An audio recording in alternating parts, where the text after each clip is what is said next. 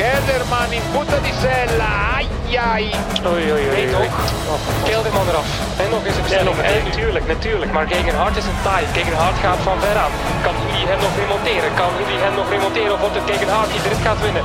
En in een zetel naar de tijd gaat komen. Komt Hilly er nog over of is het Gegenhardt? Het is de Brit die hem gaat pakken. Dit is Kop over Kop in de Giro. Met Sander Valentijn, Jan Hermsen, Jeroen van Bellegem en Bobby Traxel. Ja, welkom terug bij een nieuwe aflevering van Kop over Kop. Mijn naam is Sander Valentijn. We zijn er vandaag met Jeroen van Bellegem, Jan Hermsen en Bobby Traxel. Jeroen, wat een dag weer. Wat een suspense. Ik zal eerlijk zijn, vanuit de Nederlandse bril natuurlijk ook wel een teleurstelling. Want ik rekende me al bijna een beetje rijk met Kelderman die de Giro ging winnen.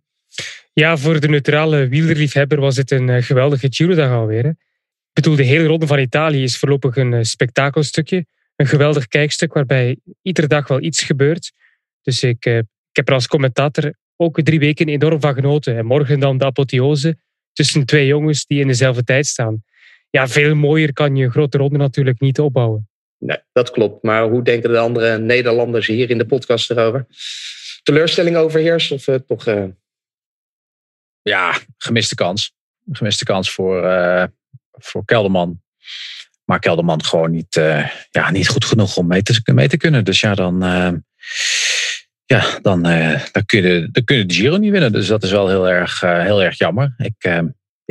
Ik denk zelfs dat het roze, wat normaal een renner kracht geeft, bij Kelderman heeft gezorgd voor een negatieve kracht.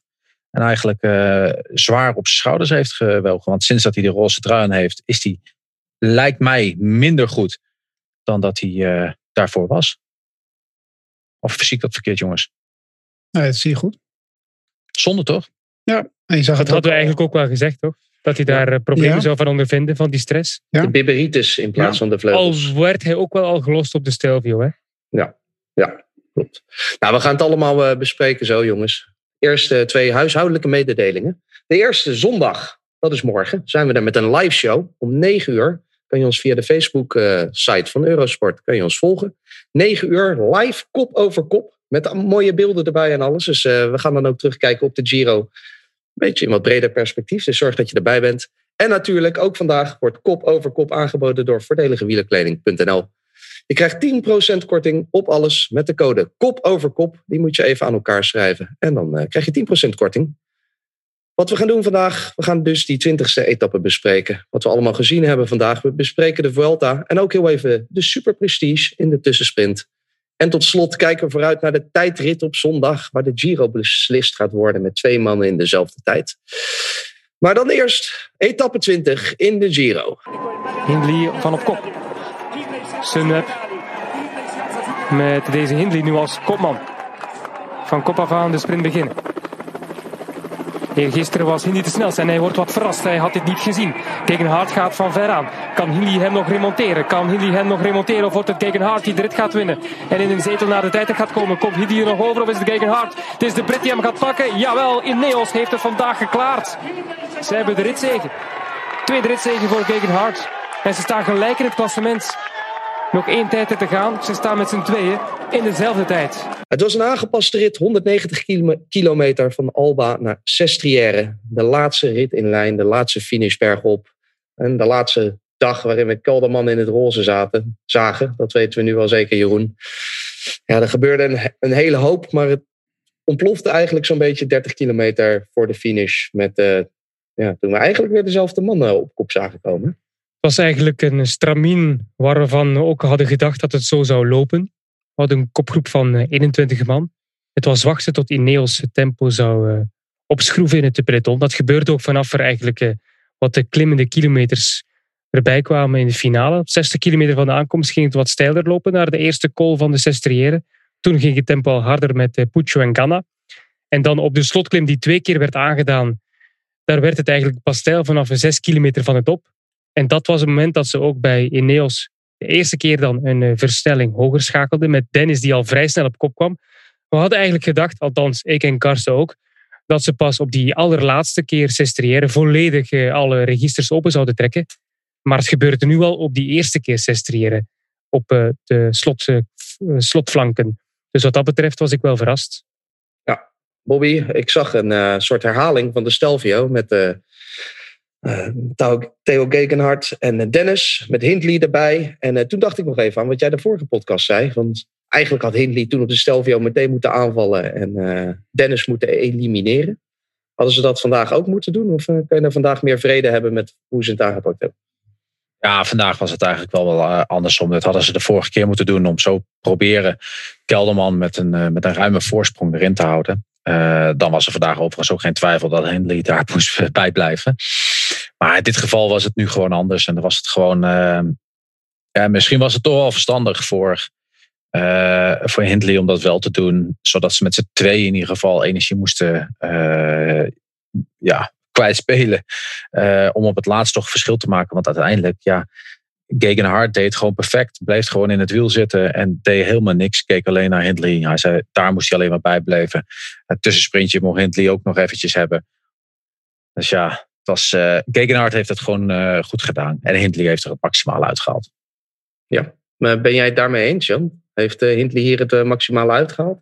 Hij probeerde het wel natuurlijk op die laatste klim met nog flink wat aanvallen. Maar dat was dan wel al redelijk laat. Ja, maar die jongens zitten ook aan het einde van een hele zware ronde. Dat zag je in de laatste 3 kilometer ook. Dat op het moment dat Dennis ook weer telkens terug kan komen eigenlijk op die mannen. Die echt een super goede laatste week rijdt natuurlijk, Rowan Dennis. En het maximale eruit gehaald. Iedereen geeft Kelderman trouwens al helemaal op. Hè? Maar ik zal eens iets gek zeggen. Ook die 2 jongens, die kunnen morgen die kunnen een hele slechte nacht krijgen. Hindley, die kan in de bibberitis raken. In de Tirreno was de tijdrit van 10 kilometer. Morgen is het 5 kilometer langer. Het was 20 seconden het verschil toen tussen Hindley en Gegenhardt. Het zijn geen super tijdrijders natuurlijk. Er hoeft maar 1 dingetje fout te gaan morgen. En ja, ook bij die gasten gaat de paniek toeslaan. Hindley die rijdt sowieso geen goede tijdrit. Dus het kan ook nog spannend worden. Hè? We hebben bij de Tour ook al gezegd, het is al gedaan. Roglic gaat winnen. Toen was het verschil 57 seconden. Maar het gaat echt nog wel spannend worden. Het is nog niet gedaan. Doe je nou echt op Kelderman? Ik geloof niet dat hij gaat winnen, maar het gaat kom aan, Jan. Jij probeert er echt een kijkcijferkanon van te maken. Je mag het spannend proberen te maken, maar dit is gewoon nee. Ja, ik misschien 1 minuut 30 seconden. Ja. Hij is vandaag gelost, gekraakt. Nee hoor. Ja. Nee. Dat zal allemaal wel gebeuren. Dat is bijna 10 seconden per kilometer, Jan. Ja. Dat kunnen wij nog kan echt niet. Op 15 kilometer. Ja. Laten we hier bij één ding afspreken. Als Kelderman morgen de Giro nog wint, krijgt Jan sowieso dat pakket met lekker. Oh ja, absoluut. En we gaan het verdubbelen ook. Ja, ik verdubbel het en Jeroen verdubbelt ons. Ja, zei je. Ja. Nee, Jan, kom. Ben je dat echt? 1,30, het was 20 seconden op 10 kilometer. Dat is het voor Kelderman. In het voordeel van Kelderman. Hè? Maar die jongens reden toch geen klassement, hè, Jan? In de Tirreno Adriatico? Nee, dat is een andere situatie. Het verschil in de eerste tijdritten was ook behoorlijk. Hindley verliest echt heel veel tijd ook. Hindley in de eerste tijdrit was in de eerste tijdrit was hij beter dan Kelderman. Ja, maar de tweede weer wat minder. Dus het is natuurlijk een enorme hap inderdaad. Het gaat tussen... ik denk dat Gegenhardt sowieso gaat winnen. Daar ga ik me nu eventjes vanuit. En ik denk dat hij misschien nog wel ergens... Als hij nog de bibberitis kan krijgen... En Kelderman heeft een superdag. Ja, ik weet het niet. Misschien valt de druk bij hem weg. Gaat hij nu wel recht door zee? Het is wel ik denk dat Kelderman zou Hindley nog kunnen pakken. Als je dat ziet vergeleken de vorige tijdrit. Hè. Toen verloor hij 2:30 of zo, geloof ik, op Kelderman. Zeg ik even uit mijn hoofd. Hè. Jeroen weet waarschijnlijk beter. Maar ik geloof dat hij iets van 2:30 verloor op Kelderman op 34 kilometer. Nou ja, als je dat meet, zou dat in een op zich nog mogelijk kunnen zijn. En Kelderman, die is helemaal van de druk af. Dus die kan ook wel een goede tijdrit rijden. Maar ik geloof nooit dat hij dat verschil pakt op... Maar mag ik dan even de advocaat van de duivel spelen? Kelderman, als we hem vandaag zagen. Ik bedoel, daar was het beste toch gewoon vanaf. Ik zat met wat vrienden te kijken. Die waren een beetje... Die zeiden, ik vroeg me af wat jullie ervan vonden. Die zeiden, het ziet er niet uit alsof hij er nog vol voor gaat. Alsof hij er 100% zich... Misschien is dat hoe Kelderman eruit ziet. Maar als je bijvoorbeeld keek naar die aanval van Almeida... met zijn bek open, de volle bak nog doorrijden. Kelderman leek op een gegeven moment ook in die grote groep... wel een beetje misschien al te berusten in het feit dat het niet meer gaat lukken. Ja, Kelderman, leeg. En bergop, Jan, dat is niet waar. Hij verliest 2 keer in het dal een minuut, hè? Gisteren en vandaag verliest hij in het dal een minuut. Niet bergop. Dus het is niet alleen bergop. Het is gewoon leeg. Het is gewoon op. Het is gewoon klaar. En het is gewoon te hopen dat hij op het podium blijft staan. Want anders dan... dat verwacht ik ook wel. Ik verwacht niet dat hij nog eens een keer een minuut 20 op Bilbao geeft. Morgen gewoon er vol voor gaan en proberen een podium. Heeft hij een keer een 4e plek in de Vuelta. Een 3e plek in de Giro. En misschien geeft dat hem ook wat rust. En hoeveel renners hebben de laatste jaren... hoeveel renners hebben überhaupt ooit in een grote ronde als Nederlander op het podium gestaan. Heeft hij gewoon een fantastisch mooi resultaat. Maar ging het vanochtend al niet verkeerd bij het interview dat ik hoorde met de ploegleider van Sunweb, waarin ze zeiden, we rijden vandaag met 2 kopmannen. Ze staan 1 en 2. Ik kan toch niet zeggen dat we voor 1 man gaan. Ze hebben het, ook bij die ploeg hebben ze dit geweten, weet je. Uiteindelijk... Uiteindelijk gaan ze de Giro niet winnen, hè? En ik denk zelfs... Je hebt net gezegd dat de Kelderman misschien nog kan terugkeren, Jan. Dan ga je nu al terugkrabbelen. Maar op zich gaan ze natuurlijk... Ze wisten dat Hindley een matige tijdrit rijdt. Misschien dat hij morgen boven zich uitzijt. Maar ze hadden Gegenhardt moeten elimineren met 1 van de 2. En hoe dat? Dat is natuurlijk de vraag. Maar ze hadden toch meer... we hebben die ploeg ook geroemd, hè, de hele Giro, hoe sterk ze waren. En nog. En zo. Maar hoe kan het dat in die fase van de wedstrijd Kelderman niet een mannetje bij zich had? Waar is Ome dan? Die waren niet goed genoeg? Nee, maar er zitten wel 3-4 man van Almeida bij. Hè? En die zaten mee voorin in de vlucht. Hè? En we hebben het ook een keer gehad in het verleden dat Dumoulin de Ronde van Spanje kon winnen. Inderdaad. Toen had hij geen mannetje daarvoor rijden. En toen ging hij ook zwemmen, verloor hij uiteindelijk de Vuelta. Maar wat het wel is... Ja, ik snap, je hebt daar een punt. Maar de mannen van de Koning Quickstep mogen dat doen. Hè? Die mogen 3 mannetjes mee in de vlucht hebben. Ineos gaat nooit toelaten dat Sunweb vluchters mee heeft. Dat zullen ze gewoon nooit toelaten. Dat gaat nooit toegelaten worden. Het probleem ligt gewoon dat de ervaring van de ploegleiders bij Jumbo-Visma niet hierop berekend zijn. Bij Sunweb. Bij Sunweb bedoel ik. Het zijn gewoon geen killers. Het zijn gewoon niet al die facetten. Hè, vraagt het aan elke ploegleider van de Wolfpack. En ze hebben een plan. Omdat ze weten, ze komen uit dat niveau van wielrennen. En ze weten daar een plan op. Ik ben er nog steeds heilig van overtuigd dat het niet aanvallen van Hindley op de Stelvio en daarmee Rowan Dennis te elimineren, waardoor Gegenhardt moet gaan rijden, dat de cruciale punt is geweest. En uiteindelijk, als je dan vandaag ernaar kijkt, is Kelderman gewoon niet goed genoeg. Maar had Gegenhardt ook nadat Hindley had gedemareerd op kop moeten rijden en energie moeten spelen, had Hindley op de laatste beklimming nog weg kunnen rijden. Daar ben ik dus niet mee eens, want je zag vandaag ook, Hindley valt aan, Gegenhardt keert terug, het valt stil, Dennis keert terug. Ja, maar gisteren op de Stelvio ook gebeuren. Dat weet je niet. Nee, gisteren... Als Hindley aanvalt, weet je toch niet, Bobby, dat Dennis volledig wel valt. Gisteren, dat denk ik wel. Dat weet je niet.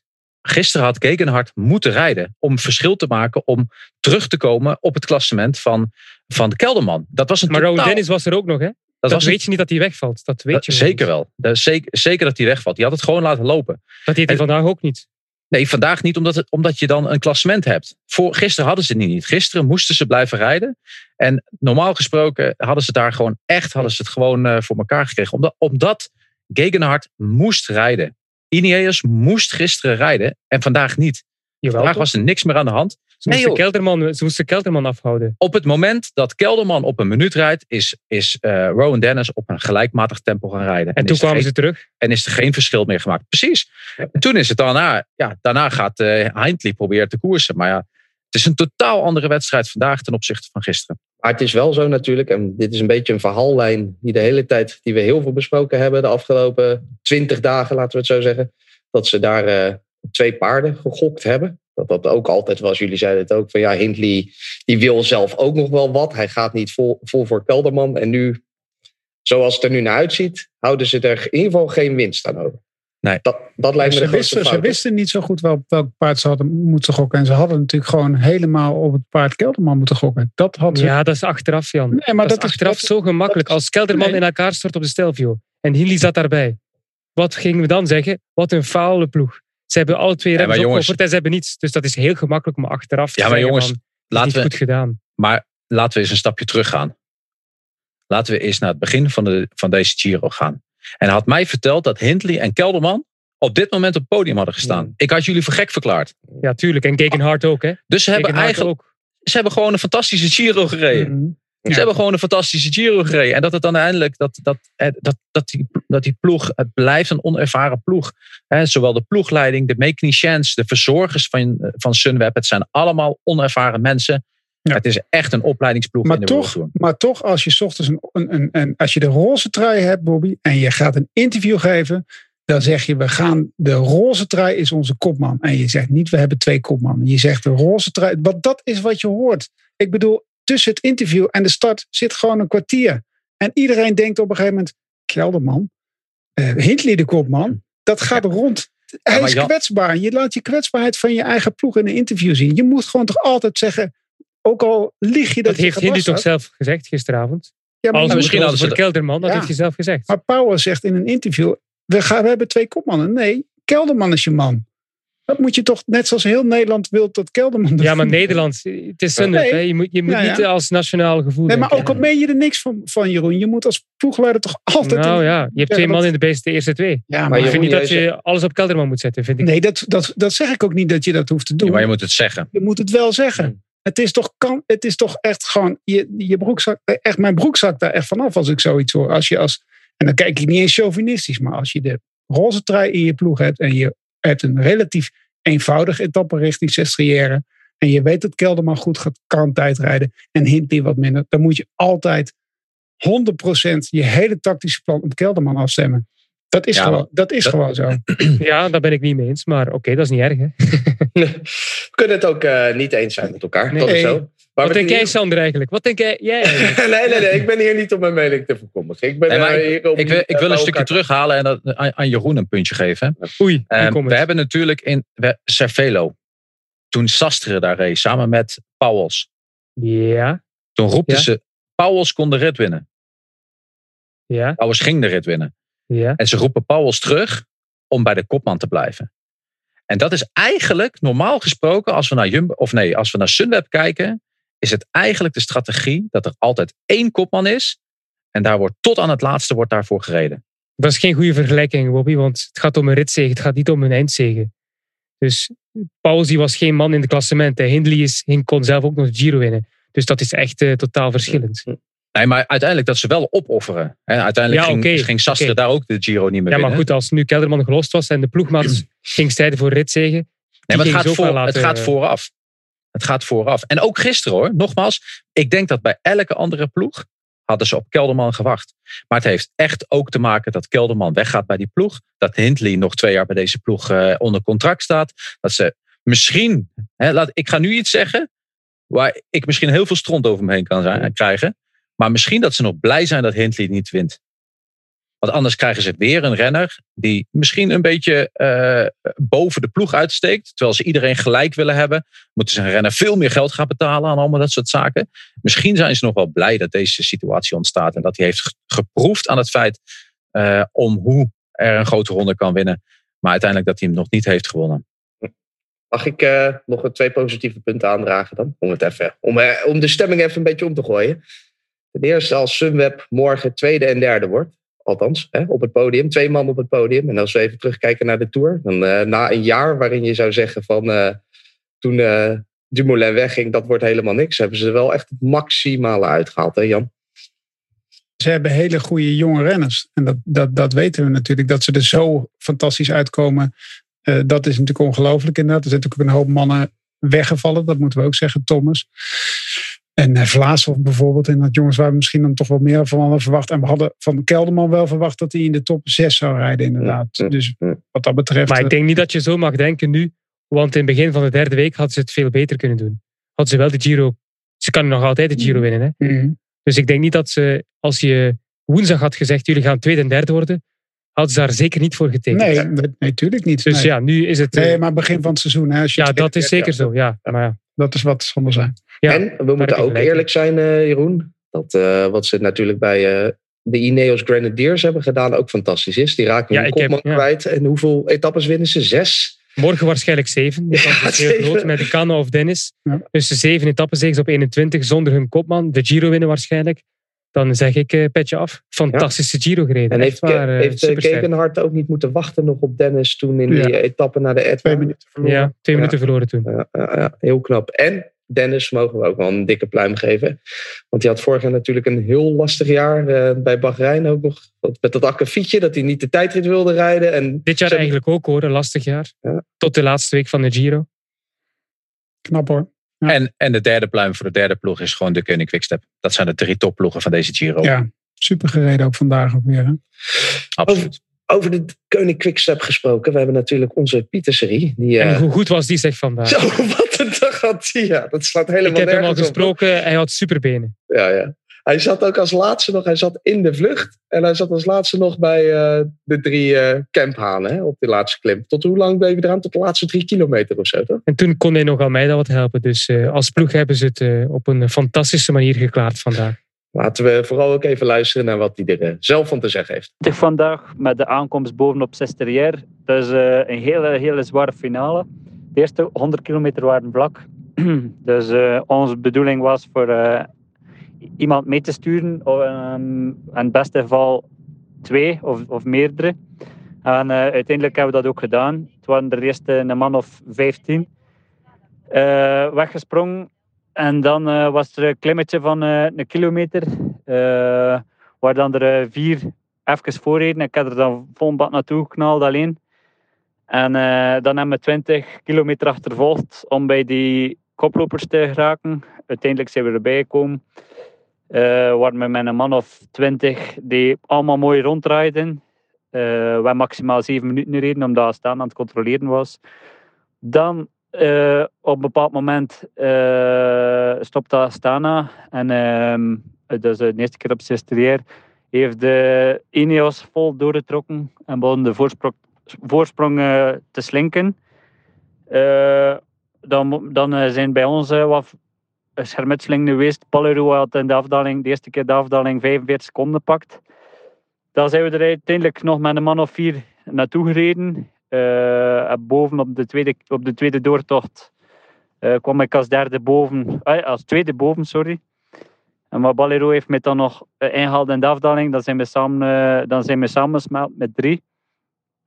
En dan de laatste 13 kilometer hoorden we dat Rowan Dennis volle op kop aan het sluren.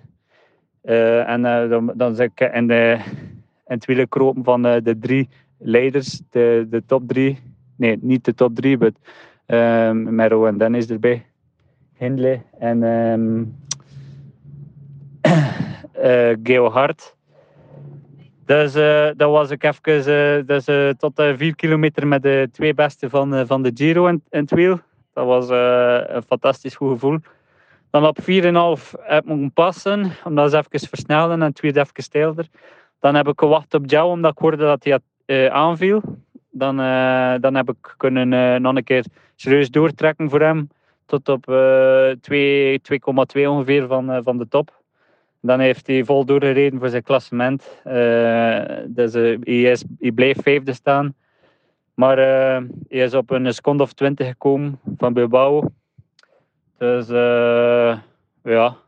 ik denk dat we als ploeg fantastisch sterk gereden hebben deze Giro. We hebben gevochten voor wat we waard waren.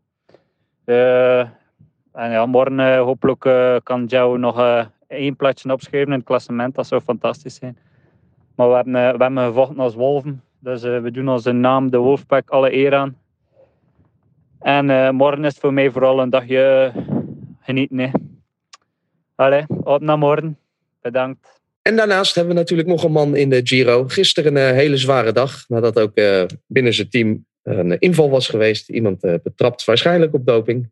Maar vandaag is hij er ook weer gewoon. Etienne van Empel. Ja, na gisteren vandaag best wel een dagje afzien. Zeker aan het begin had ik echt slechte benen. Het was ons idee om mee te zitten. Maar net als ik hadden mijn ploeggenoot ook allemaal de benen niet uiteindelijk om mee te gaan. Dus helaas de dag zo lang mogelijk in het peloton doorgebracht.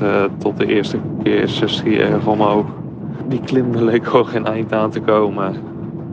Maar goed, uiteindelijk in een gruppetto binnengekomen, ruim op tijd. Dus alleen nog 15 kilometer volle bak morgen te gaan. En dan zit mijn eerste Giro er alweer op.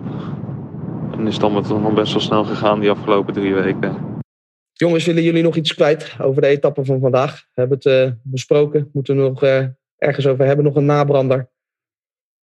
En we moeten ook nog wat voor morgen hebben. Ja, het is toch een geweldige Giro geweest. Ja. Als je over zo'n etappes de hele tijd kan napraten. We kunnen hier nog uren over verder praten. Dat bewijst toch hoe mooi de sport is. Absoluut, absoluut. En inderdaad, als je die Nederlandse bril even een beetje afzet natuurlijk, een beetje over die teleurstelling heen stapt, kan je gewoon zeggen dat het echt een top Giro was. Die gaan we morgen wat verder bespreken. Wel nog bezig, hè? Precies, ja. We gaan nog een apotheose krijgen van heb ik jou daar. Dat is ook zo. 2 man in dezelfde tijd op de laatste dag. Hoe vaak maak je dat mee? Wat we niet hebben, jongens, helaas, is 2 mannen die evenveel punten hebben in de voorspellingen. Want Jan, die heeft gewoon weer een puntje gescoord vandaag. Ja, Hij speelde de goede man. Nou, Jeroen met Hindley toch wel in de buurt. Vogelsang was nergens te zien, Bobby. Bobby, je bent ook helemaal uitgeschakeld, helaas.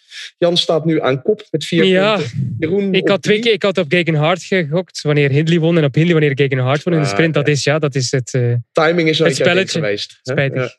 Helaas. Nou, ik had liever niet gewonnen hoor, vandaag. Ik had eigenlijk liever niet gewonnen. Dat begrijp ik.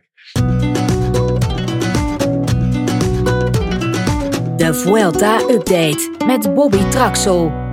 Gaan we weer verder, jongens. Want ook vandaag werd er nog gereden in de Vuelta. Bobby, jij hebt deze koers voor ons gedaan, samen met Sander Kleikers. Wat is er gebeurd vandaag? Ja, het was heel interessant eigenlijk. Het was een hele snelle start. En uiteindelijk aan 52 km per uur gingen we het eerste uur in. En uiteindelijk rijdt er een kopgroep weg op een heel zwaar gedeelte. En dan ontstaat er een hele sterke kopgroep. Uiteindelijk rijdt die kopgroep een kleine voorsprong bij elkaar. En dan weten Movistar en Jumbo-Visma het stil te leggen. Ik denk dat Movistar nog niet helemaal duidelijk wist wie er allemaal in die kopgroep zaten. Want Sepp Kuss zat mee in die eerste groep. En die komt zomaar virtueel eigenlijk aan de leiding te rijden. Uiteindelijk weet ook iedereen dat het een probleempje was. Waardoor Ineos op kop van de groep ging rijden natuurlijk. En dat iedereen in de kopgroep een beetje naar elkaar ging kijken en vechten met Kuss om van hem af te geraken. Maar Kuss die had helemaal geen zin om weg te gaan. Die wilde gewoon lekker in die groep blijven. Uiteindelijk weten dat er 2 renners weg te rijden. Tijmen Aresman, een jonge gast van weer eens een keer Sunweb. Een groot talent die de komende jaren wel gebracht gaat worden als ronderenner. Halverwege dit jaar overgestapt van de Seg Racing naar Sunweb. En de andere renner was de Belg Tim Wellens. Tim Wellens die hebben we natuurlijk deze Vuelta nu al een paar keer gezien. Jammer dat hij eigenlijk in een van de eerste etappes niet meer mee ging sprinten voor de bergpunten. Deed hij vandaag wel. Deed hij een paar dagen later ook. Of een paar dagen geleden ook. En pakt ook op dit moment de bergtrui 1 puntje voor op Carapaz.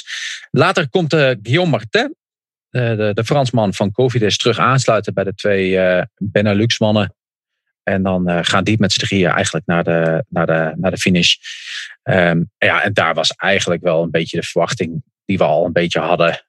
Naar aanleiding van de renners, hoe we ze kennen. Wellens had voor vandaag 28 overwinningen. Guillaume Martin 6. En Tijmen nog niet. En uiteindelijk met zo'n aankomst zoals Wellens eigenlijk ook 2 jaar geleden een paar keer in de Giro wist te winnen. Ja, dan weet je eigenlijk dat die man gaat winnen. En dat wist hij ook te doen. Mooie overwinning voor Lotto Soudal met Wellens.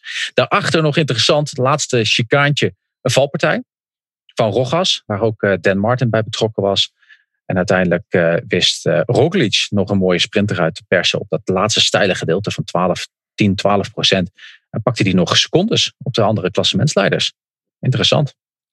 En morgen zouden we eigenlijk die knotsgekke dag hebben dat ze de Tourmalet over gingen. Dat is afgelast. Maar Jan zei gisteren ook al toch een mooie etappe, toch?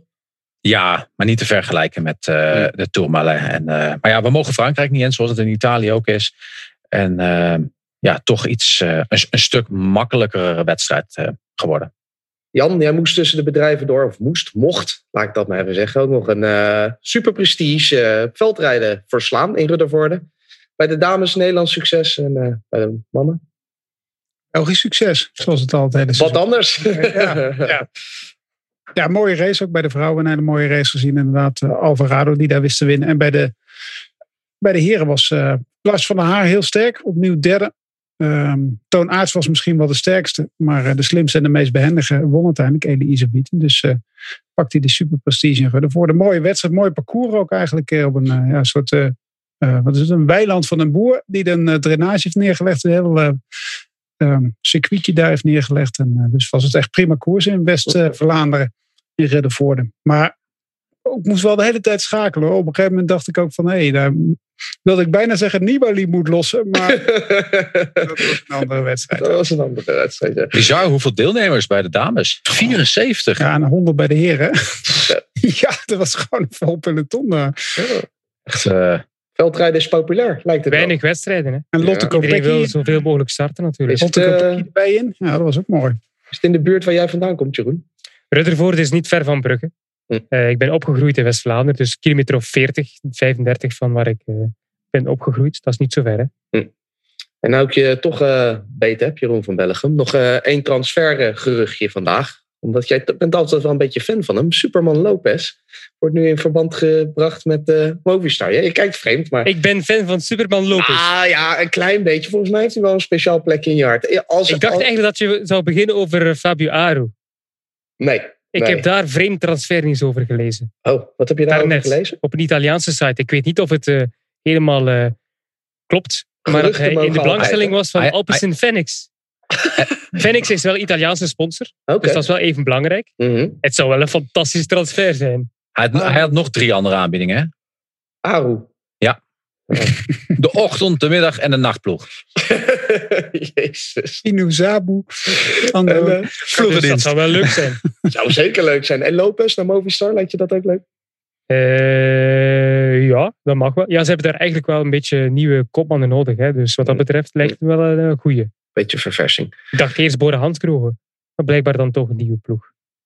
Morgen is de laatste dag van de Giro. Dus ook de laatste keer dat we een prijsvraag hebben. In de afsluitende tijdrit. Wie wordt daar de beste Nederlander? Nou, ik denk niet dat het heel moeilijk gokken wordt. Maar we geven graag nog een keer een prijsje weg. Het is wel de vraag op welke plek gaat hij eindigen. Nou, Jeroen van Bellegem, je kijkt me verschrikt aan. Maar Martijn Tusveld. Wel ja, dat zou nog kunnen. Wie weet. Hè? Of Etienne misschien wel. Onze eigen Etienne. Een dijk van de tijdrit.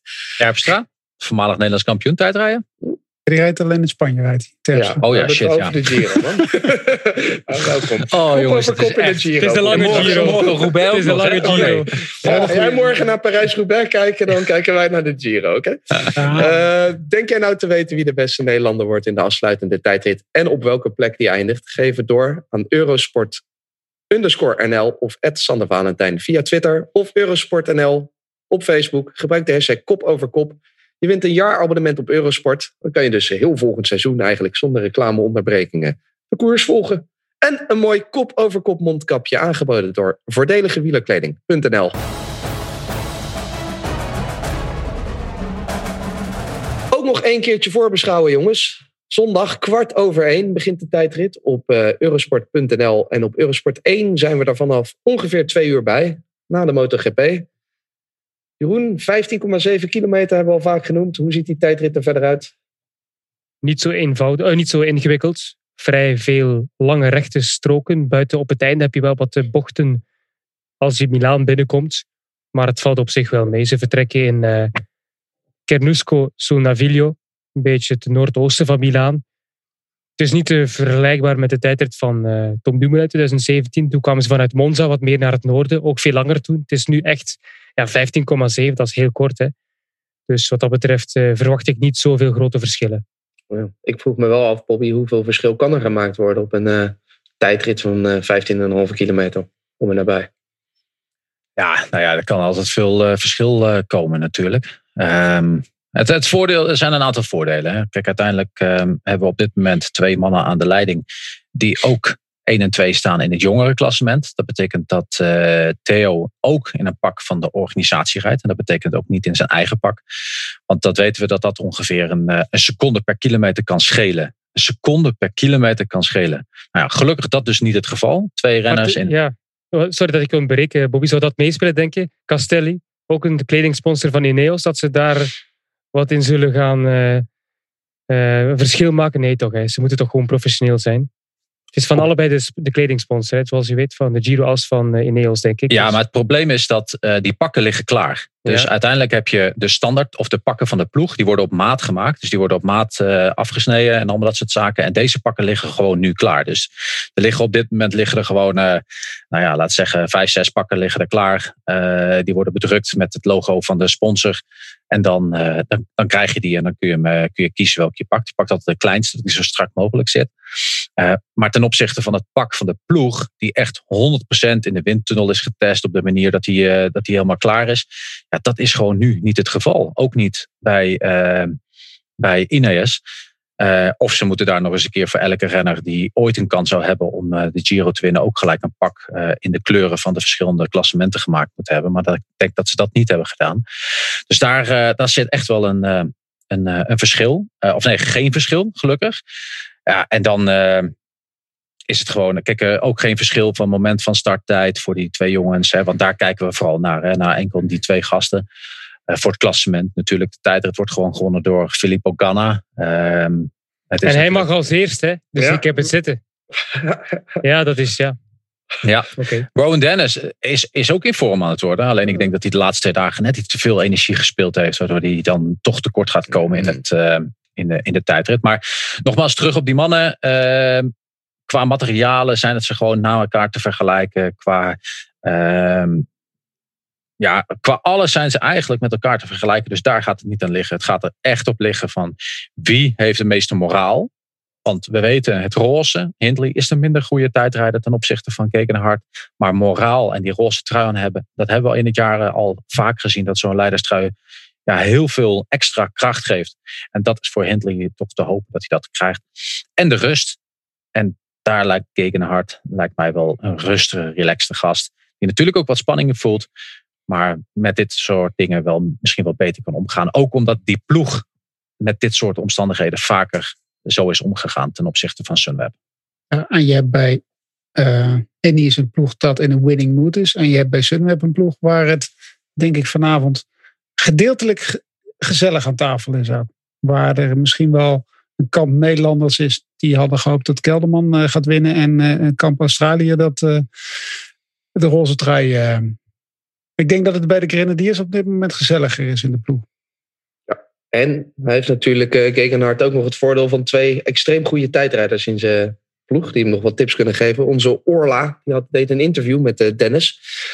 Aan het einde van de rit vandaag. Hij heeft de hele dag als een grote tijdrit gereden, zei hij. Op 45 kilometer van de finish had hij te veel gegeten en voelde zich heel slecht.